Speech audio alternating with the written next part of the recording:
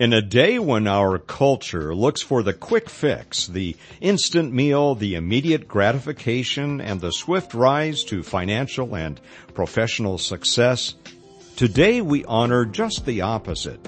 We honor steadfastness, courage, honor, and personal sacrifice for something bigger than ourselves.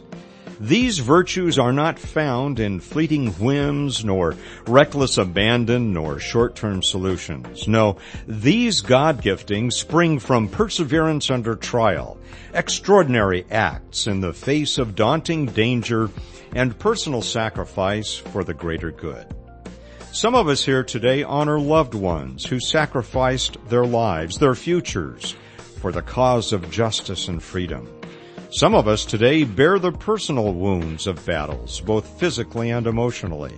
And others of us here today still have mountains yet to climb and life or death situations yet to navigate.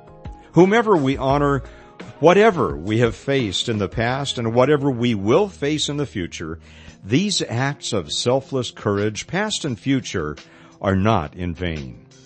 Those who witness perseverance under trial and those who see bravery in the battlefield receive the blessing of inspiration, seeds of character implanted in their own lives through the sacrifices of others. You see, courage is contagious. And all the acts of bravery and all the calls to sacrifice we celebrate today rise up from the graves of heroes to create a thunderous chorus of hope and calls to action for those of us who remain. We will and we must carry on with the bravery and persistence of those who have gone before us. The Apostle Paul reminded his friends in Galatia, "And let us not grow weary of doing good, for in due season we will reap if we do not give up." You see, sometimes the apathy, the criticism, and the self-centeredness of our culture tempts us to give up, to be discouraged, to feel the mountain is too high and the challenge too deep. But the God who created the virtues of courage and sacrifice walks with us and calls us to persevere. The ancient Greek philosopher Thucydides wrote, "The bravest are surely those who have the clearest vision of what is before them, glory and danger alike, and yet, notwithstanding, go out to meet it."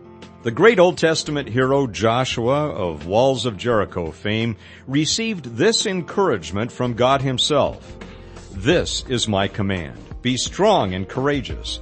Do not be afraid or discouraged, for the Lord your God is with you wherever you go."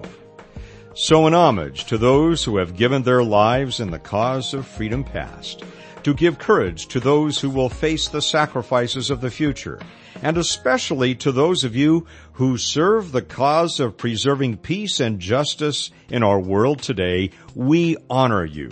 We encourage you. We are inspired by you, and we salute you, and we stand with you in the spirit of the Apostle Paul writing to the church in Corinth. Be on your guard. Stand firm in the faith. Be courageous. Be strong.